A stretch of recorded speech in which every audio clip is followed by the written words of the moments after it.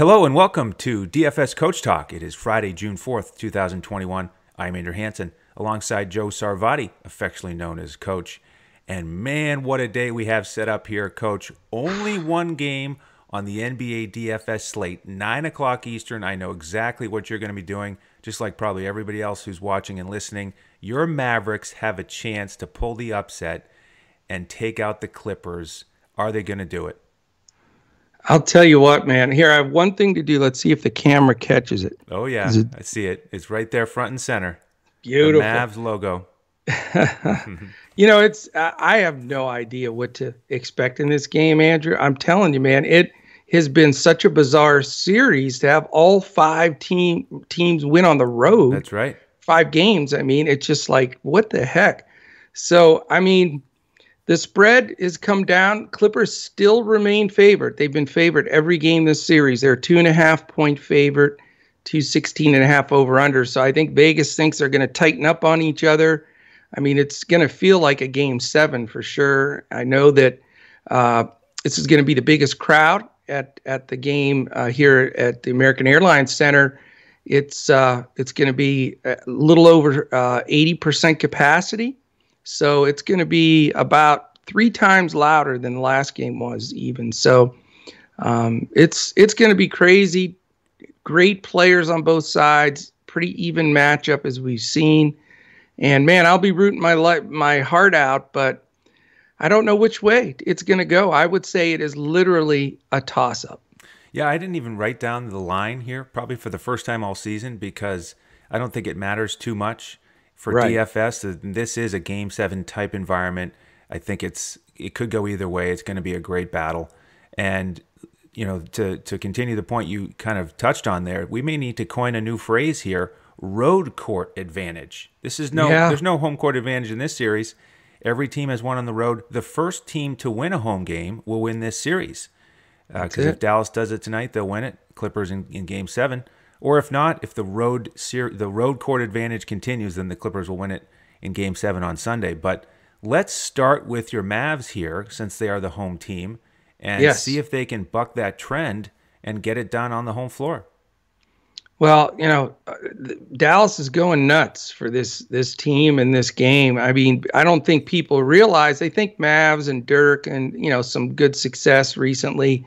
But what people don't realize is it's been 10 long years since the Mavs have made a really legit run in the playoffs. So this is by far the biggest game in a decade. I don't think of it as that long of a period of time because I remember, you know, that run and a couple runs before that. But, you know, guys like my son, who's, you know, 20 years old, that's half his life. You know, he's never been this pumped up for a Mavs game. So the town is electric. There's going to be a big crowd outside of American Airlines Center whooping it up too.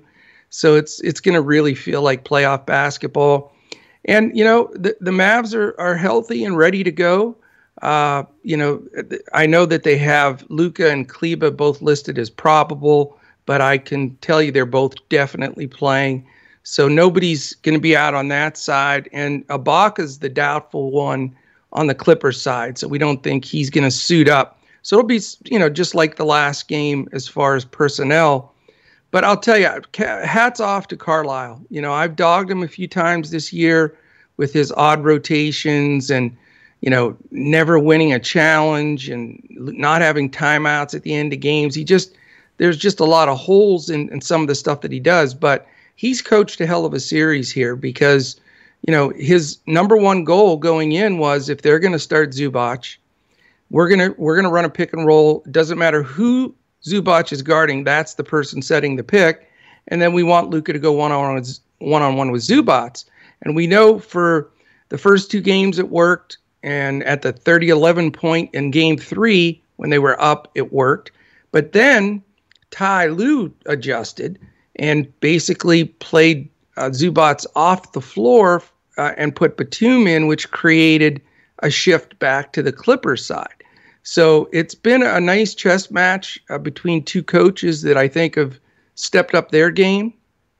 And I don't expect much different here. You know, the twist in Game 5 that stunned everybody obviously was Carlisle going to Boban, and boy, did that work. I mean, that, it was such a great. When doesn't it work, Coach? When Boban plays, good things happen. It's a magical mystery. No one in DFS, we all scratch our heads because the guy puts up like Giannis DFS points per minute numbers. He really does. It's like 1.7. Giannis and Boban, they're the best out there. I mean, it's really bizarre how well he does for the time that he's in there. And that last game was like it was flashback to coaching middle school ball. Right. And you have one real big kid. Yep. And you just barely lob the ball up to him, and he holds it up higher than all the other kids. And everybody else is jumping on him trying to get the ball. You know what I thought it was like? It's like if any average, say 6'2" to 6'4" ball player is out on the court and he's playing with a bunch of kids, like basically like Facu Campazzo, a bunch of just pesky kids, these pests, just trying to grab at him and pull on him, and he's up in the clouds doing his thing. Crazy. Yeah, and at this level you wouldn't think you would see that, but it just goes to show you. But that's how it was a few times. Luka does that real soft little loop up there for him to go get it, because you can't make it a real tough pass to catch, and then everybody else is just flying around trying to get the ball out of his hands. But I thought it was a fantastic counter move, perfect move, because okay, fine, they made the first move, they took Zubac off the floor and went small, good strategy. So what does Carlisle do? Well, if you're going to do that, we're going to start Boban, and we're just going to feed him in the paint and just murder you inside. And it worked. So what happens this game, Andrew? Right. That's my question to you. Now you've got point, counterpoint, and now he's answered it. So, what do the Clippers do, and what does Dallas do? My prediction is I think they start Boban again because it worked. I think they play him in those short spurts. And I think the guy you're going to see get a lot more minutes at center, who was very, very critical in their winning of the last game, is Dwight Powell.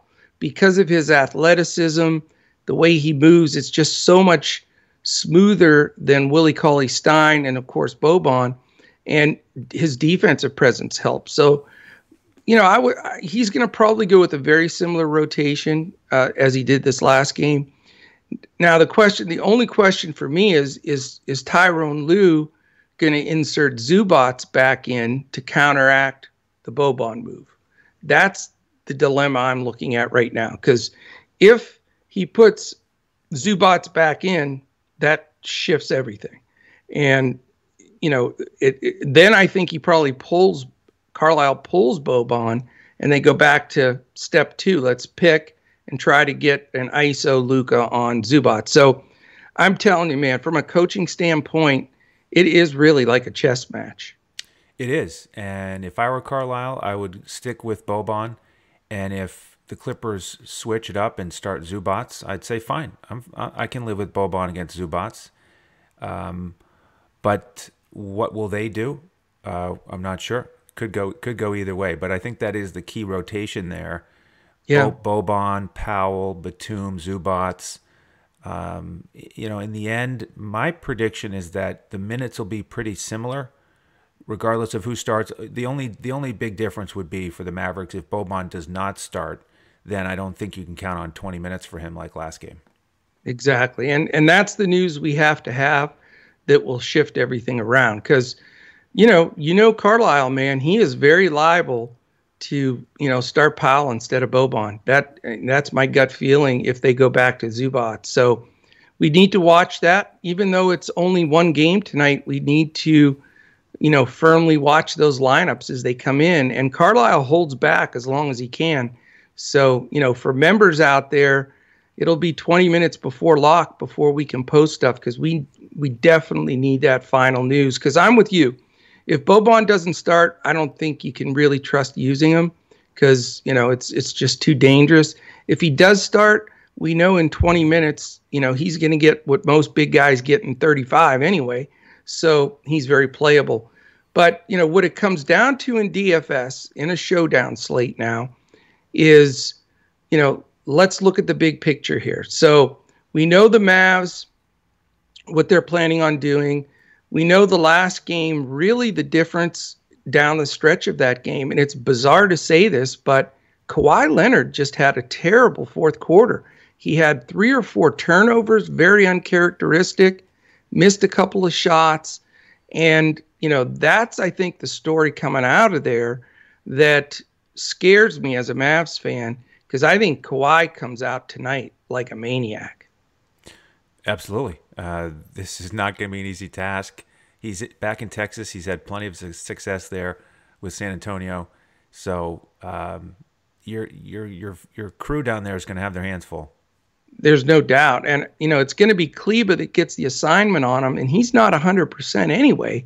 Plus, how do you guard Kawhi, really? I mean, it's, I'm hoping the Mavs run a little bit, few doubles at him and, live with the results, except if George gets hot, then it's very hard to double Kawhi. So we'll see how that goes. But I'll tell you this, let's shift it completely to the DFS build side. And by the way, we're going to go over everything, break these games down, game script them as we go through the playoffs now, and we get these 1-game slates or 2-game slates at the most. We're going to try to get down into the weeds and figure out and talk these things through. That's how, we've gotten hot lately. And, the 2 nights in a row that we had of top 0.5% contests where we finished really high, a lot of it is just talking it through like this. What are the matchups? What's the rotation? What do the minutes look like? And it's humongous for this game. And if there's a game 7, because in my mind, you have Kawhi and Luka like in the stars. I mean, those are the 2 guys that I don't know how you don't roster. They're just so dominant of players. Then you have the one guy that at least can see them, and that's George. But after that, you can take the whole group, and I'll just give this to you real quick because I literally look at these guys even right now. And that's Porzingis, Hardaway, Morris, Jackson, Finney-Smith, Rondo, Batum, and Terrence Mann. That group of guys, I think you can have any combination that may work or may not. So, for me, and I'm interested to get your input on this, it's just you got to play Luka, Kawhi, Luka. Just that's a no-brainer to me. And then finding the rest of the guys to fill out that showdown group of that huge list that I mentioned, because there's not one of those guys, because they're below George, all the rest of those guys, they've had good games and bad games in the playoffs and in the regular season, so there's no shoe-ins. Will people go with the sleeper guys that, Rondo and Mann finishing some games and getting extra minutes at guard? Will they go with the stalwarts that normally get it done, like a Hardaway or a Morris? I mean, there's so many different options to go here, and I think you can game script it out where, most of them can work. Yeah, I think that's an important group to consider. And it is an interesting group because of the balance with the minutes, the talent, the shots, the upside. Obviously, the starters primarily have a bigger ceiling than guys at the end of that group that you mentioned, like Mann. Right. I think it does depend on the site. And so let's start with DraftKings. You can always pay up for a stud like Luka or Kawhi. And if they get 60 to 70 fantasy points, then you're off to a great start because you get the 1.5x return. But the extra salary that you have to pay makes it tough at the end of that bench, at the end of your utility group, because then you have to have one more guy from the back end of that rotation, the cheaper guys, the guys like Rondo or Mann or THJ sort of mid-range or DFS, guys like that. You're going to need one more of them. So you certainly can do that. I also like to look at the mid-tier option and the cheap option. So if you take a mid-tier option like a Tim Hardaway Jr. or a Marcus Morris, and they have 40 fantasy points or more, then it might work because you can get Luka and Kawhi and you can feel better about the rest of your roster. Or if you go really cheap, 3 or 4,000. So in general, like if you just think about DraftKings Showdown without these players, you get the $12,000 pay up guy, you get the $6,000 to $7,000 mid range guy, you get the $3,000 to $4,000 value guy. If you take a $3,000 or $4,000 guy who gets you 30 fantasy points, then you can really load up the lineup with a bunch of guys that you like. And so before I finalize a roster on a DraftKings Showdown slate, I go into it with that mentality. I want to mess around with the pay up. I want to mess around with the mid tier. I want to mess around with the cheap guy. See how it all plays out. Today, I'm just a tiny bit off for some of the the mid tier and the cheap captains, MVPs, making it work. FanDuel, I've got a 5-star lineup in my opinion built. The pricing works out, so we can talk about that in a minute. But I think all three approaches are worth considering today. So I'm gonna keep playing with that. Yeah, and I'll tell you what, you've had great success for members or listeners that haven't been with us a long time. Andrew has just hammered Showdown slates with a mid-tier or even value guy in that big spot, and then stacking up the rest of the guys behind him and being able to afford them. And I admire that tremendously. I generally go the opposite way, which is good because we both look at it differently and gives our members some different looks at it. But for me, I want the anchor in that top spot and then make it work with the rest of the group, unless it's super lopsided. Like, I remember there was one where Portland played, and sure, Lillard's the best, but you could get a huge game from CJ McCollum. Maybe he blows it up, or Nurkic blows it up, or even a Powell. So when you do that, then for me, I would buy down, and then you stack a few of those guys together. But this game, to me, it's Kawhi and Luka, slightly George, and everybody else is a dime a dozen. I have to, it's just the way I see it. So I'm gonna definitely play either Kawhi or Luka at that top spot. And most people listening know I'm a Luka fan. I supported him a ton this last game. He was a 5-star slate captain for me in that game. But I'm not so sure this time, Andrew, as much as Dirk's yelling at me. Sorry. Oh, yeah. Don't say that, Dirk. No swearing. Well, that's what he's saying to you. Don't say that about Luka. Exactly. But if I had to make my lineup right now, I would have Kawhi in that spot. Interesting. And Luke could make it, but not in that top spot. I just think because Kawhi finished so poorly and the Mavs don't really have an answer for him, Kleber's the best we got for that. And I just think he's going to come out like a maniac. So anyway, for me, it's those two guys. And I think the ownership, it's going to be fun to see when the percentages come out, because you're going to have probably like 45%, or I'd say 55% Luka, 40% Kawhi, and 5% George. I don't know if, unless that's why maybe your kind of build is super sneaky if you can back it into some better players. But, you can't worry about chalk and showdowns or splitting. This isn't like our normal builds where you put a value guy and, you correlate and you do all this. It's very simple. Get the guys in there that are going to get the most points right across the board, and you're good to go. So yeah, if it ends up being a big tie, that's fine. You're okay with that. We'd rather tie for first than not. Than not cash, right? And I agree that the psychology that you're referencing there makes sense. Kawhi, ultra motivated, didn't get it done. So it could be his night. And you were right on Luka in that last game. He was your guy. He smashed, and he gave you that huge finish. So, of anyone out there to listen to about Luka, you are the guy. So, well, I'm not down on him. I think he'll do fine, but I just don't know if he outscores Kawhi in this one. I mean, I don't know how you let a single guy beat you. And I'll tell you right now, Andrew, watching this series, let me put it to you this way. If Luka was not on the team, the Clippers win every game by 20. They sweep it and it's over. Yep. And the Mavs don't even make the playoffs.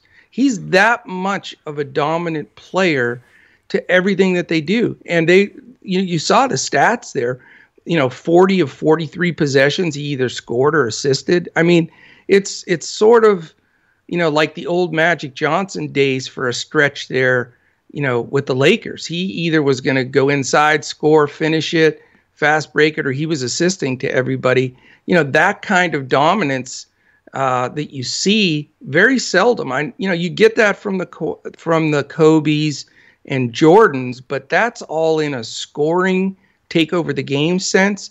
But when you're talking about the full plethora of shooting the three, driving to the hoop, drawing fouls, and then assisting and seeing everybody on the floor, Luka's in a very, very rarefied air as far as that goes. And I'll tell you, it shows in this series big time.